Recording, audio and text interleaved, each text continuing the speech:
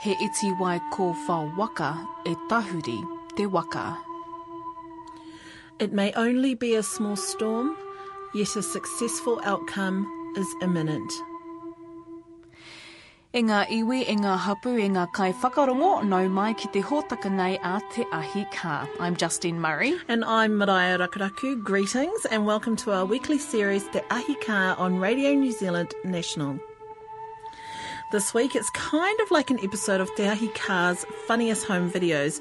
You obviously won't see any of the bloopers, but you'll hear the laughter as I hang with a group workshopping Ha Kina Kina Māori, tākaro tawhito o Māori sports in Napier.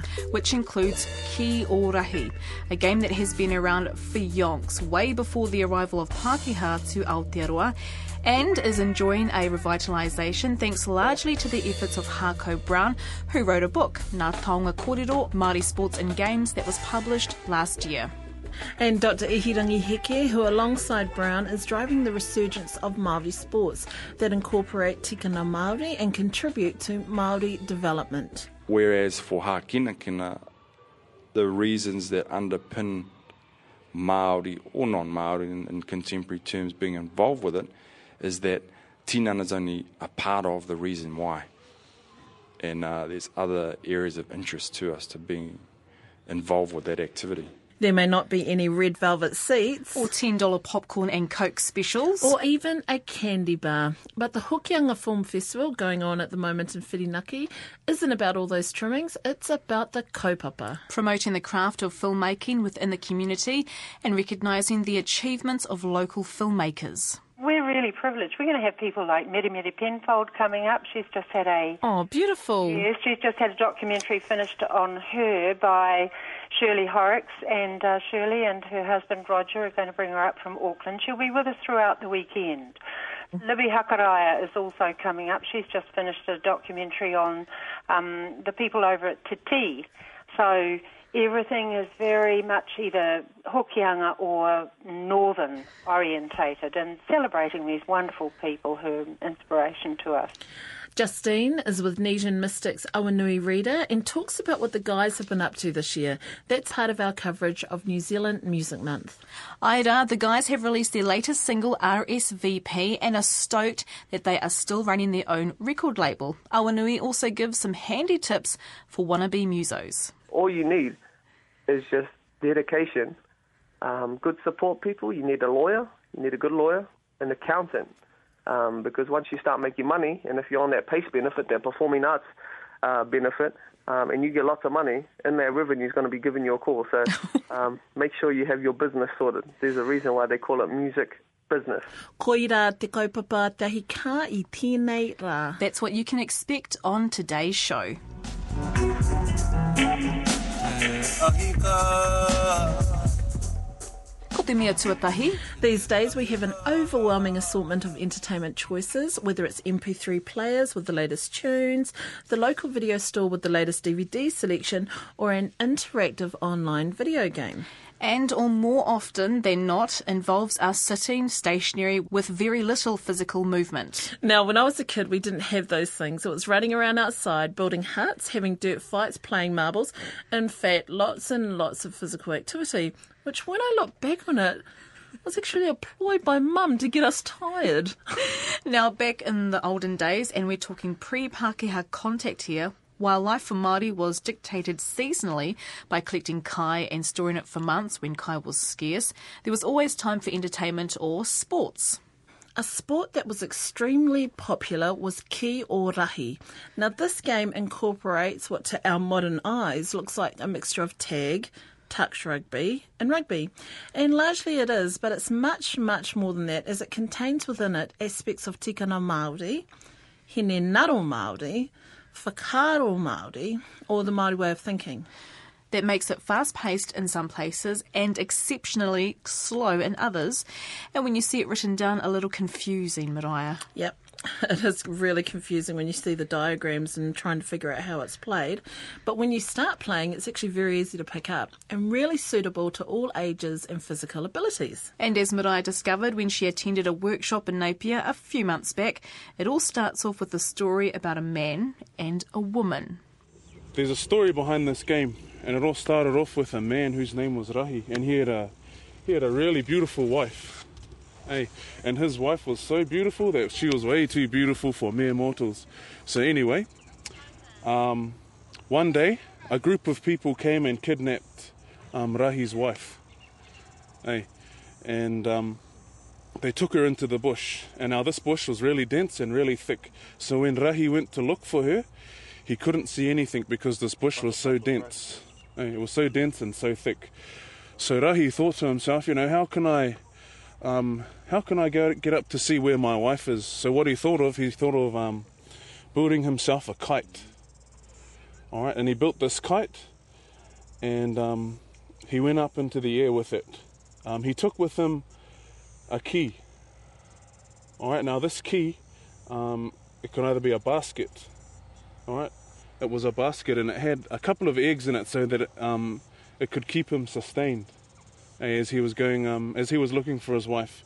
Well, anyway, as he was flying along, he came over the top of a giant eagle's nest. All right, and as he was going over, one of the eggs fell out and landed in the nest. And in the nest there were chicks, or giant eagle eggs, or babies, and they had no food. And so what this egg did, it sustained these chicks and it gave them food. So the mother of these chicks remembered that. All right, she remembered it. And Rahi carried on, and as he was going above this forest, he spotted where they were keeping his wife. And he was up in the air, so these people couldn't get at him. He was too high. So these people had a tohunga, and what he did was he cast a spell. And he cast the spell to make that there were two suns that came up into the air. All right? And what this did is it scorched the earth, all right, and also scorched his kite, and so he fell to the ground. All right, and he was pretty hurt, because if you fall from that high, you would be hurt yourselves. Anyway, he landed beside a rock, all right, and as he was dying, he crawled up onto this rock.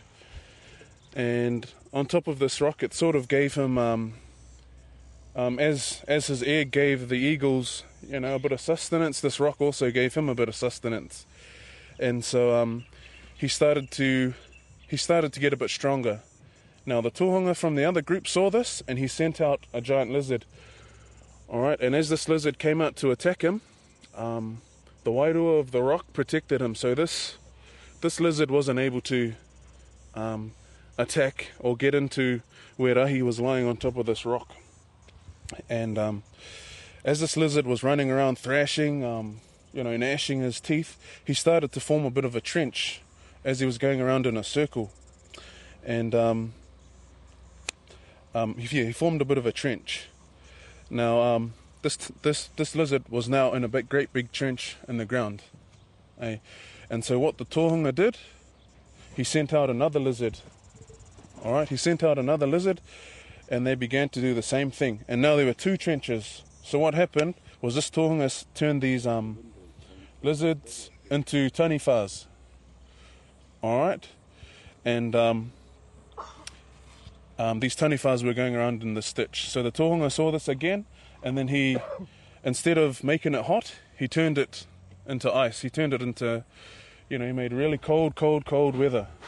And so it started to freeze Rahi on top of this rock. But now comes in the eagle, all right, that he helped. This eagle came down, all right, landed on top of the rock and covered Rahi and kept him warm. And so that's what happened. And anyway, as the thanks. Now anyway, as the tanifas were going around, there was no way out for Rahi. He was stuck in the middle on that rock. Now Rahi's father was also a great, shall we say, tohunga, and he cast a spell that formed a bridge. All right, and after that, Rahi was able to get off the rock, go across the bridge, take his wife, and have success. Now that's what the sort of Ki-o-Rahi is around. All right. So is that what the field represents, that story? The field represents that story. So those yellow poles there? Those yellow poles there are the bridge. And then what are the circles, the inner circle? The inner circle? All right, what we're going to do is we're going to get one of our other team members to explain the rules. All right, so we'll invite... Kia ora, kia ora tāne. All right. Now, the middle, the rock where Rahi was lying, is represented by the barrel over there, and that's called the tupu. All right, and yeah, that's called the tupu. Now, the outer circle just around the tupu is called the pāwero.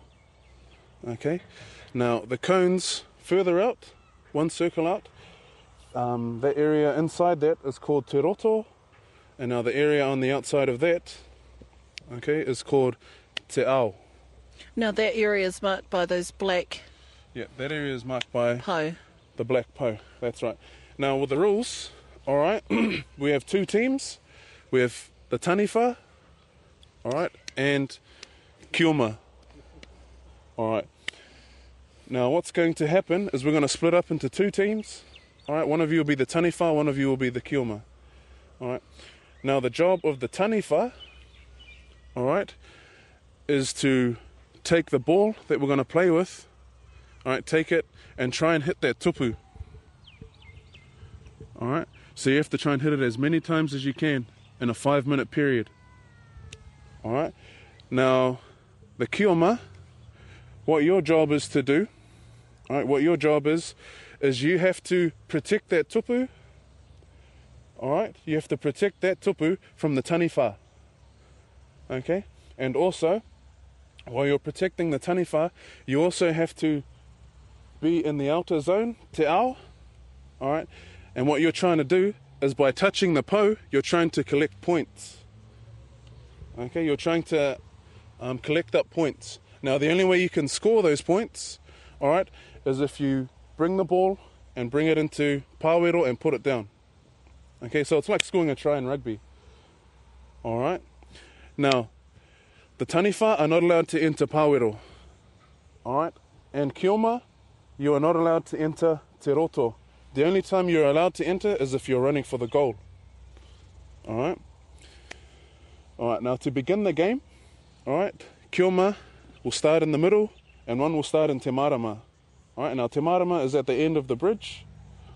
All right. Now our bridge today is called te ara. All right. And the only way Ki-o-Rahi can get into the middle to protect the tupu is if you go through the bridge. Taniwha, you're not allowed on the bridge. All right.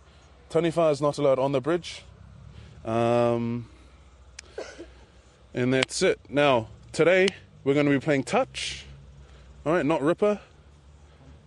So all it is touch. All right, so it's going to make the game a bit faster. All right. All right, and any questions before we continue? Yes. All right, now if what happens, you can run with the ball as long as you like, but if you get touched, then you've got 3 seconds to offload. All right. What has to happen, if you come into te roto and you're from the team Ki-o-Rahi, you have to go to the line. All right, but you can pass it to them outside. All right, if you're coming in before you get to te roto, you can pass it to someone running in. Under the tupu, all right, do you know how in our story, the tupu was our rock, eh?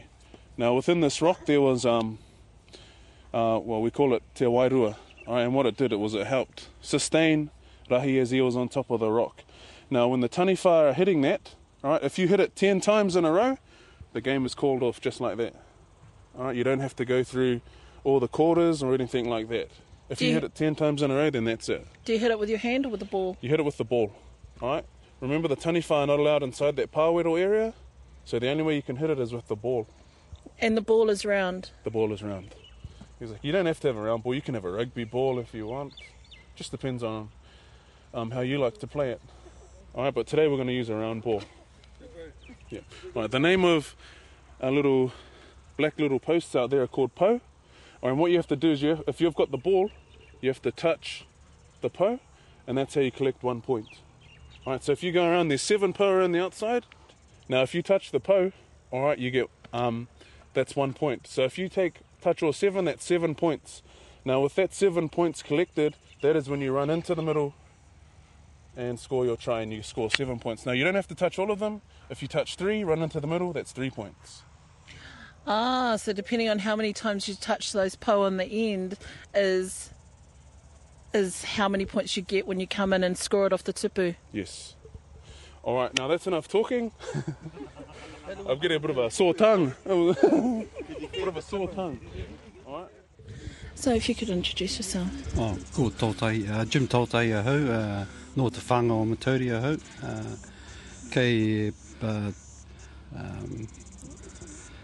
I live in Napier.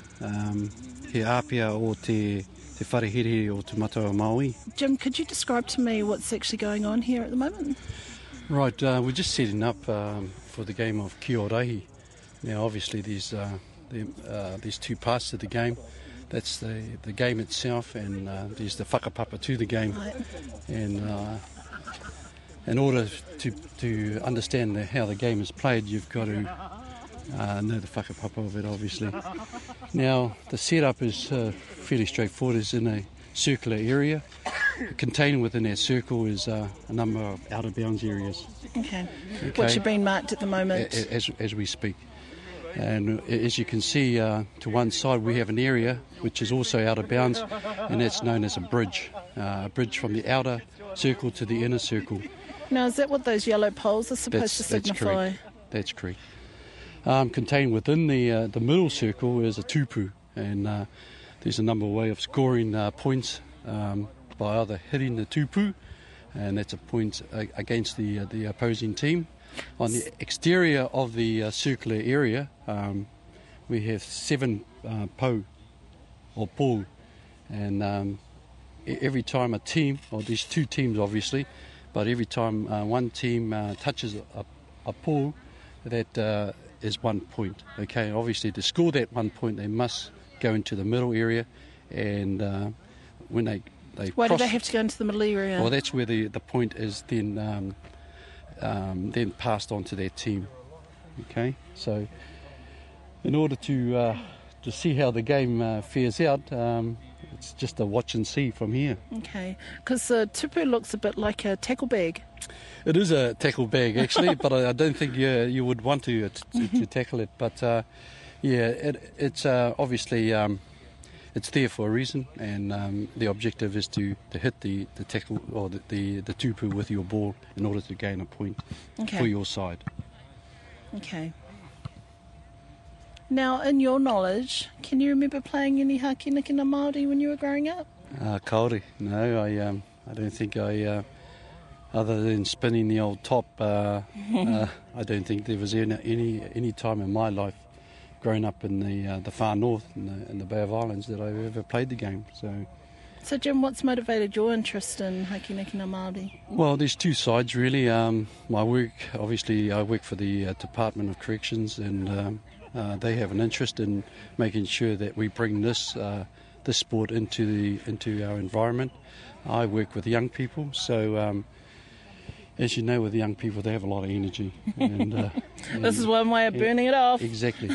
And that's our main goal, is to make sure that we can, change their attitudes towards life, and also a way of getting rid of some of the energy that these young people have. The other side of it is a personal thing. With myself, obviously, it's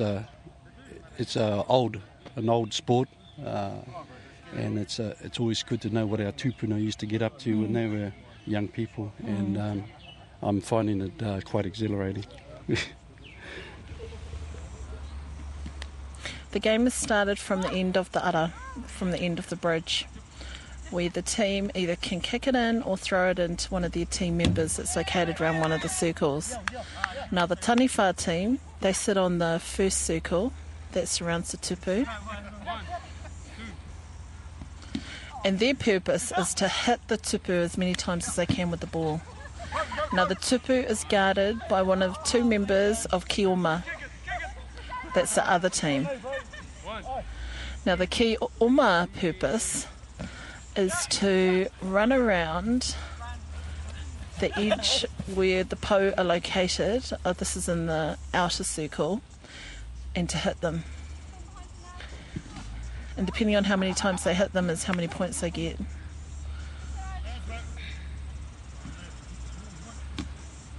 Now, once you're tagged by a member of the other team, it's a bit like touch. You've got 3 seconds to put your ball out. Otherwise, you lose it and it gets changed over to the other team. No, it's quite a fast-paced game. Basically, Ki-o-Rahi just run around with the ball, trying to score as many points as they can get from the po that are located on the outside, that are the outer circle. You know, I've got to admit, it's a little freaky seeing a game being played in a circle rather than in the square that we're all used to. But got to admit, it's actually quite neat to see. And you use a ball, one of those light bouncy balls, so it won't hurt when it makes contact if you are standing in the middle guarding the tupu. And you can swap teams at any time, or you can swap roles at any time. So somebody else has just swapped with the person who was playing, who was guarding the tupu. He's just swapped with somebody else. So seeing this happen makes you realise this game could be played at any level.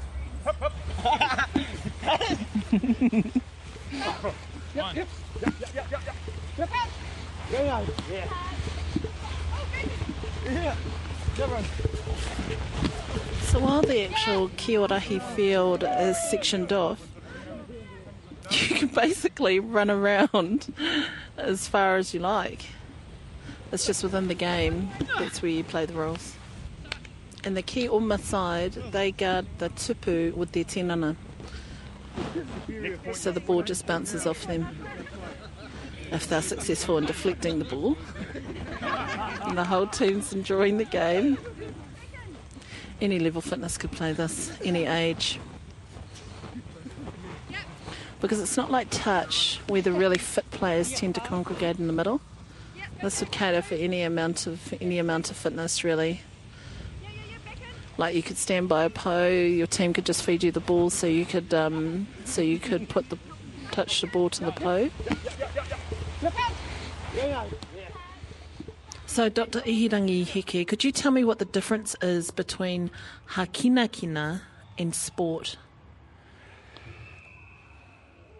Well, for us and for the way that I've been teaching it is that the cultural concepts and the whakapapa that run alongside them are equally important in terms of outcomes achieved alongside tinana. So sport often has an aim or a goal of achieving one team winning, or of educating a group on how to play a sport, or of using it for a physical activity benefit for an institute like a school. Whereas for hakinakina, the reasons that underpin Māori or non-Māori in contemporary terms being involved with it is that tinana is only a part of the reason why. And there's other areas of interest to us to being involved with that activity. So traditionally, Ihirangi, what would they have used as a ball? They used a number of different natural resources, but the most common seems to be harakeke. And speaking with Harko Brown recently... he's the author of the book. Yeah, yes. And to be honest, his level of knowledge is extensive, Yeah, so he's impressive with what he knows. But I spoke to him about, getting the ball into a round shape, the key into... something that can be thrown and roll, and the difficulties of having harakeke plaited or shaped or weaved into a ball, I thought would be difficult. And he had a simple response, was make a square one, fill it up with whatever you've got to fill it out, and wet it, and it'll shape to the round stuff inside. And gee, when it's said out loud, it sounds easy, but when I was thinking, well, it's going to be a square ball, but so there was no problems with that. You were saying you did a workshop with Harko Brown. Yeah. Now, he's been responsible for introducing For reintroducing Ngā Tākaro Māori back up north. And he's also submitted a claim into the Waitangi Tribunal about the loss of Māori sports. So you've met him and done a workshop with him, and what did you go through? Well, what I went through was, I suppose it's all part and parcel of it. It was Manu Aote. He was teaching us how to make... kites? Aye. Nā Manu Aote. Aye. And it was basically all of those things, ngā taonga tuka iho. And of course, those things all incorporate once you know the whakapapa or Ki-o-Rahi, like those fellas will tell you later.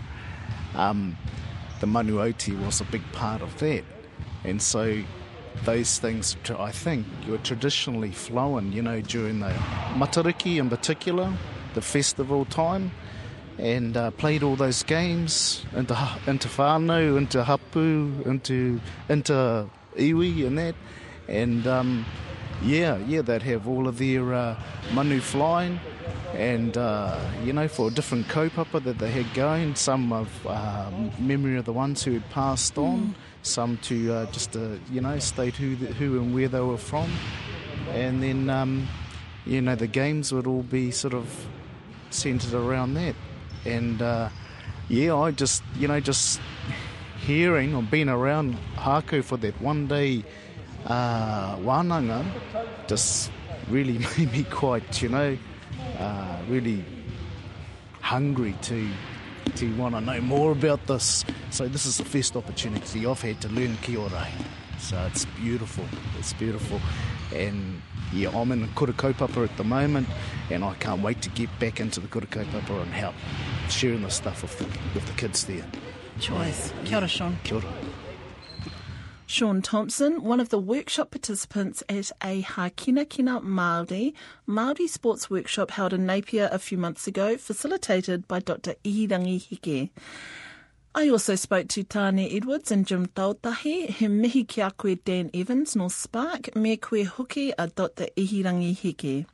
There are photos and additional information at our website, radionz.co.nz/Te Ahi Kaa, ko Maraea Rakuraku tōku ingoa, ko te hōtaka nei a Te Ahi Kaa.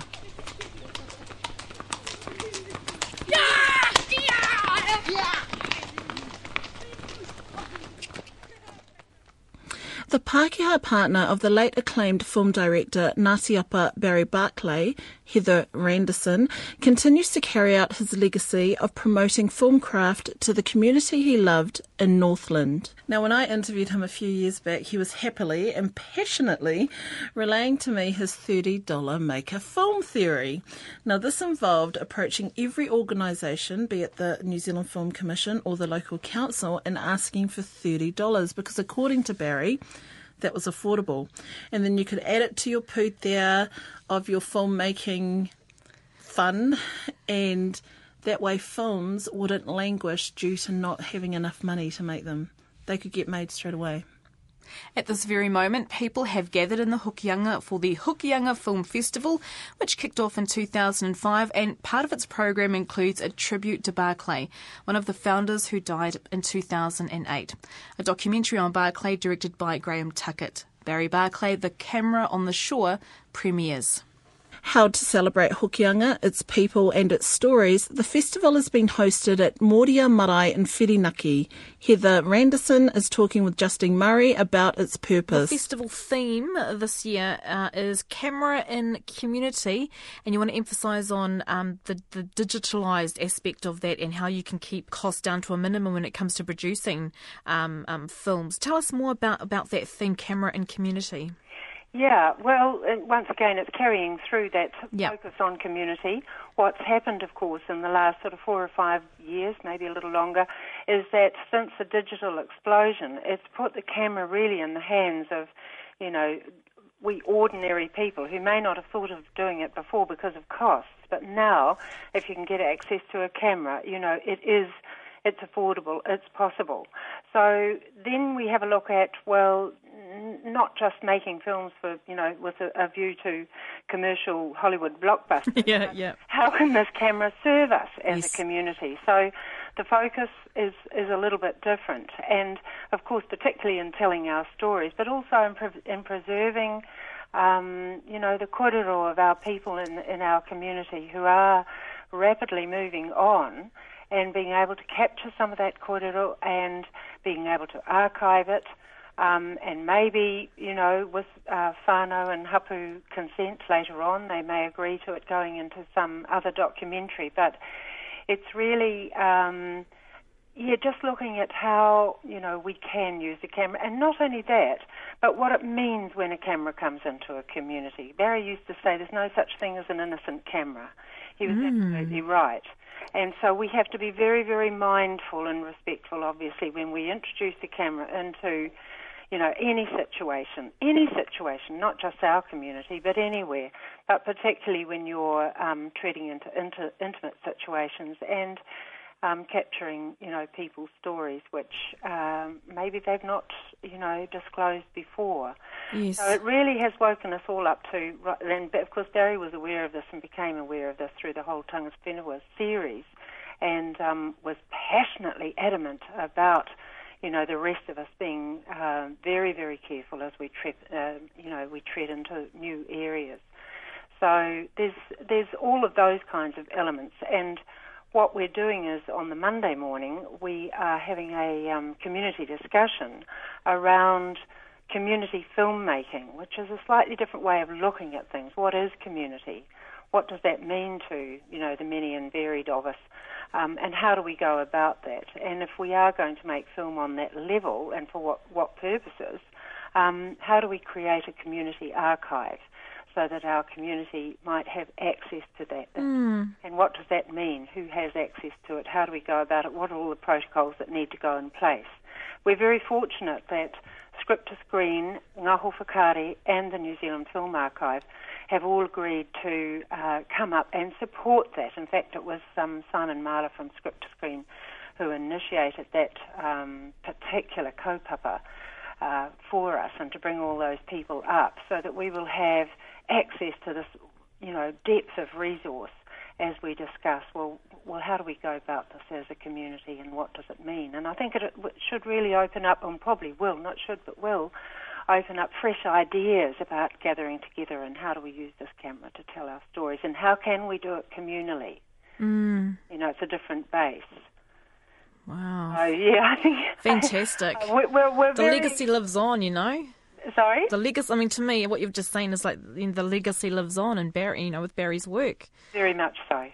Very much so. Yes. And that's we're happy to do that. And there's a great sort of groundswell, I think, of people who are wanting to do that as well. So we've strongly supported. Both we're a very tiny little team that have put the festival together, but we're very strongly supported by people within our own community and outside in the wider community, even right out to Hawaii and also the west coast of America and the Haida people and so on, who understood where Barry was coming from and very much support what we're trying to do here. So it's lovely to feel that, and it's, everything's out there in the mix now, and I think it's going to be a wonderful weekend.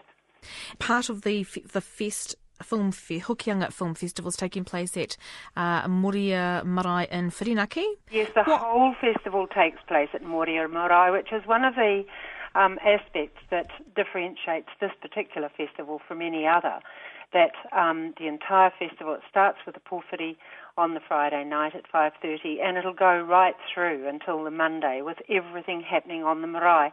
And one of the reasons for that is this particular marae used to be used way back in the sort of 20s and 30s for showing films, and we've had stories about them coming out of the hills. In fact, somebody at the last festival, one of the kaumātua could remember coming down and not having his sixpence, and so having to sit on the horse and watch through the windows outside. It's absolutely gorgeous. So there's a bit of a long thread there, but it also, having it on the marae, it just brings in a completely different feeling. There's a different context. We really encourage, our kaumātua and kuia to be with us, spend a lot of time, going and visiting them and putting them in the picture and inviting them to come in. We eat together, so there's lots of time for kōrero over cups of tea and beautiful food and all that sort of thing that's provided by the people from the community. So Heather, can we just talk a bit more about Barry Barclay in terms of the Hokianga community being such a, some people would view it as quite an isolated community, but a very tight-knit group of people. What affinity did he have with the Hokianga region? Well, Barry's work in the Hokianga goes back, a long way. He did a documentary on Opo, the dolphin, up there many years ago. He also did Autumn Fires up there, which was a story about whanaunga of Martin Sanderson's, his Auntie Olive. So he'd been up there in the late 70s and early 80s. Barry came back to Hokianga and carried on, doing work and inspiring people up there as well. So this particular festival, we're recognising Barry and his work and, his role in our community. And we're starting off the festival this time with the documentary which has just been completed by Graham Tuckett called Barry Barclay, The Camera on the Shore. And we feel very privileged to be able to show that up there at this stage. And there'll be a lot of people coming, especially to see this. It's a wonderful piece of work, and it really, I think it's a wonderful credit, to both the team that have made it, but also it's inspiring just hearing Barry talk about his work. It's a wonderful documentary, which will go into the New Zealand Film Festivals in Auckland and Wellington. But we're very privileged that because of Barry's relationship with us up there, they have allowed it to come back as really a koha to the community. We're really privileged. We're going to have people like Mary Penfold coming up. She's just had beautiful. Yes, she's just had a documentary finished on her by Shirley Horrocks, and Shirley and her husband Roger are going to bring her up from Auckland. She'll be with us throughout the weekend. So, how special is that? It's just wonderful. It's very special. Libby Hakaraia is also coming up. She's just finished a documentary on the people over at Titi. And this documentary is called The Village, and it's about the young teenagers over there and how do they live and what's it like living in a little wee coastal settlement like Titi. So you can see what I mean. It's very, and Meri, of course, is from Te Hapua. So everything is very much either Hokianga or northern orientated and celebrating these wonderful people who are an inspiration to us. Heather Randerson with Justine Murray talking about the Hokianga Film Festival, which ends tomorrow. And for more information about the festival, head to radionz.co.nz/Te Ahi Kaa. I'm Maraea Rakuraku. And I'm Justine Murray. Kia ora koutou, what's happening? It's your boy Awa A to the WA representing Nisha Mystic. You're listening to Te Ahi Kaa on Radio New Zealand National. From films to music, these guys have been together since their days at Western Springs College in Auckland, which has been the launching pad for quite a few musos, actually. I'm talking with Nisha Mystic, but there's a bit of trivia for you, Maraea. Here's a question. What was their original name? Not too sure on that one, Justine. How about onto Polynesian Boys? No, sorry. The boys entered a school talent quest and were named, get this, the Tropical Penguins. Don't ask me why, but since those early days at high school to the young men they are, well, they've come a long way. They sure have. Since their 2001 release, Polly's Saturated, the guys racked up four top 10 hits for It's On, Nation Styles, Brothers and Unity. In 2005, they released Freshman, and this year their third album, Elevator Music, and already they are eyeing up their album number 4. And it's paying off with accolades, the most recent at last week's Pacific Awards, when Nation Mystic won Best Pacific Group and Best Pacific Urban Artist. Best Pacific Song for Nation 101 and Best Album for Elevator Music. Kia ora koutou, ko te awani ahau, ia humai au ngā kāwai rangatira o Aotearoa, me ngai te rangi, no reira, si hei rā mai rio. Che. What has Nation Mystic been up to thus far for 2009? Well, obviously we released our third album, Elevator Music, which has done so well. We're so happy with that. We had Nation 101 go number 1, and I think we had Dancehall hit the top 10 as well as Mr. And we've just released our fourth single, RSVP, which is actually just our favourite song off the album. So we don't really care where this one goes. It's just that we wanted to release it because we love the song. And we're also preparing our next album, we want to do another one before the end of the year, which is really exciting for us because we're out of contract and we're releasing independently, which is way better.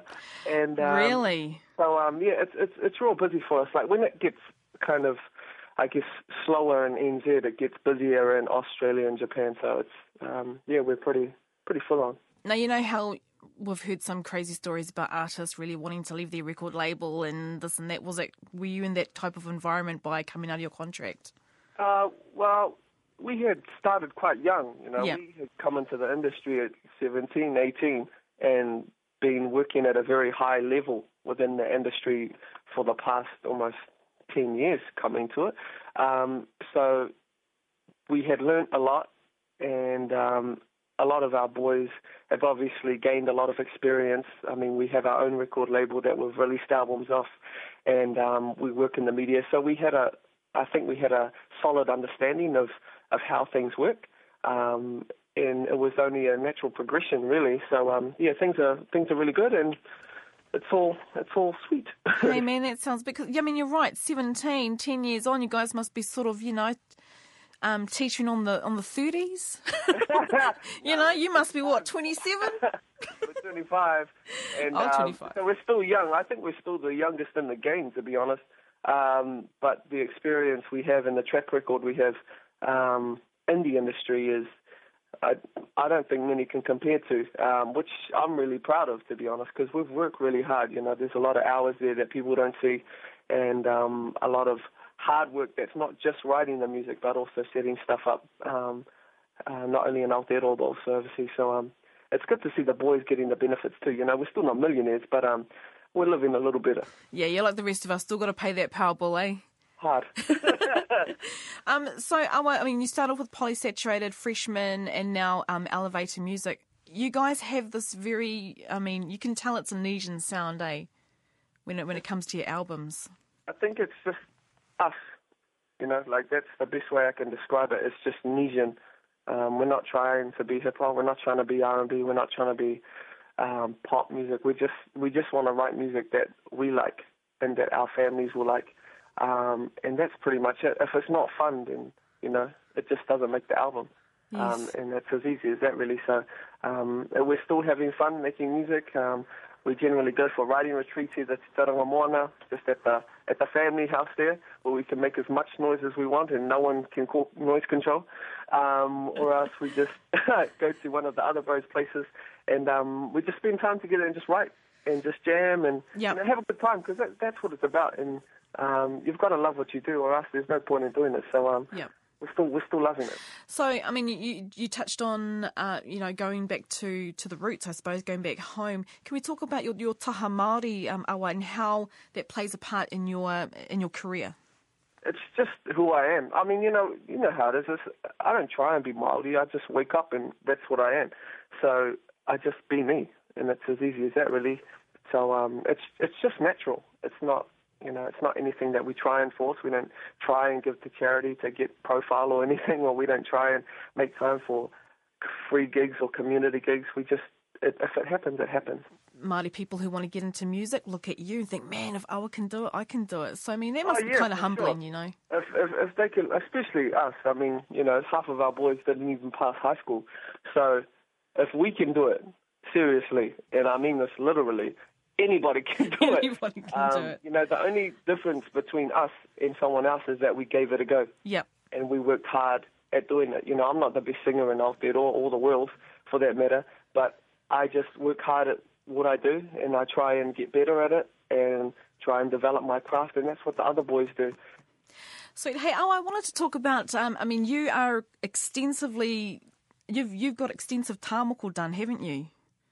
I wouldn't say extensive, but I saw your back. A bit of ink on me. There was an image of your back on your website, and I was like, wow, you know. So can you talk me through that process? Why did you decide to get tāmoko? Well, the first reason why I wanted tāmoko was because Nesian travel heaps, and I wanted my family on me, so in case anything happened, I'd still have them there on me. And so that was the reason for my first tāmoko, which was on my back. And secondly, the reason why I got it on my back is because I didn't really want that many people to see it. I mean, you could only see it if I was really wearing a singlet or no shirt, which I'm generally doing at home, or in Tarangamona on the beach. So that was the reason for that. And then my third piece was about the music, which was on the inner forearm, and that was talking about my journey as not only a musician but also a person. And because I write my music with my right hand, it channels out of that arm. And then my third piece, which connected my forearm to my back, was my graduation tāmoko, which linked all of it. And has 3 manu te oriori. And basically, my family blend with the music.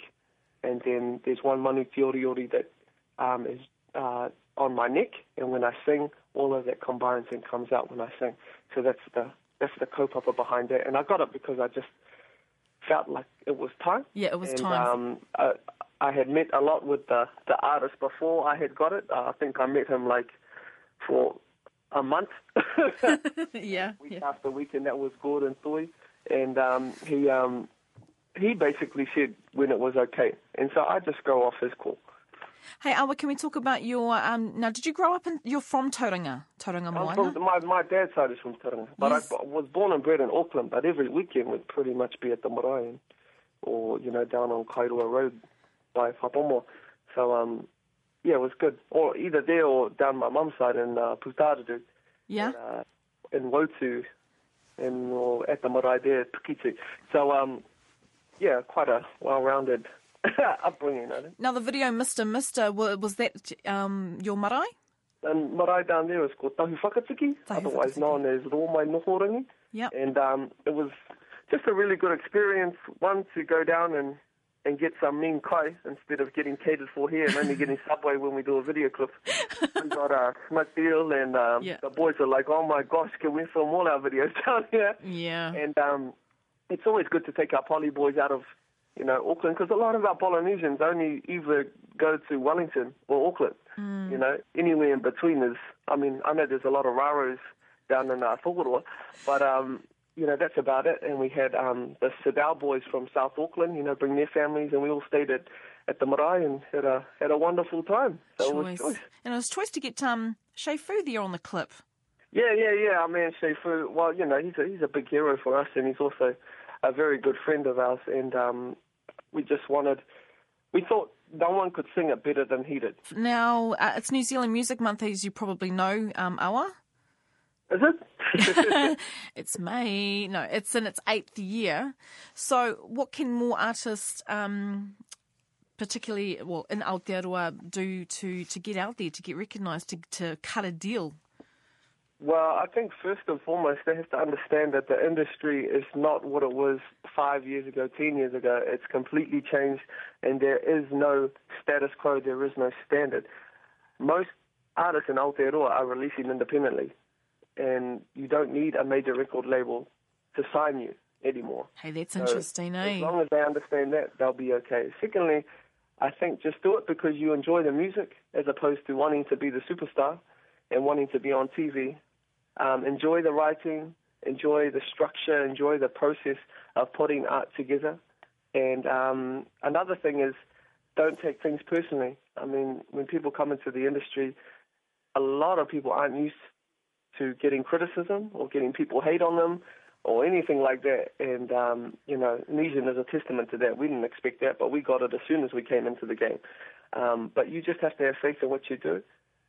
Enjoy what you do, and just hang around people that love you and will support you.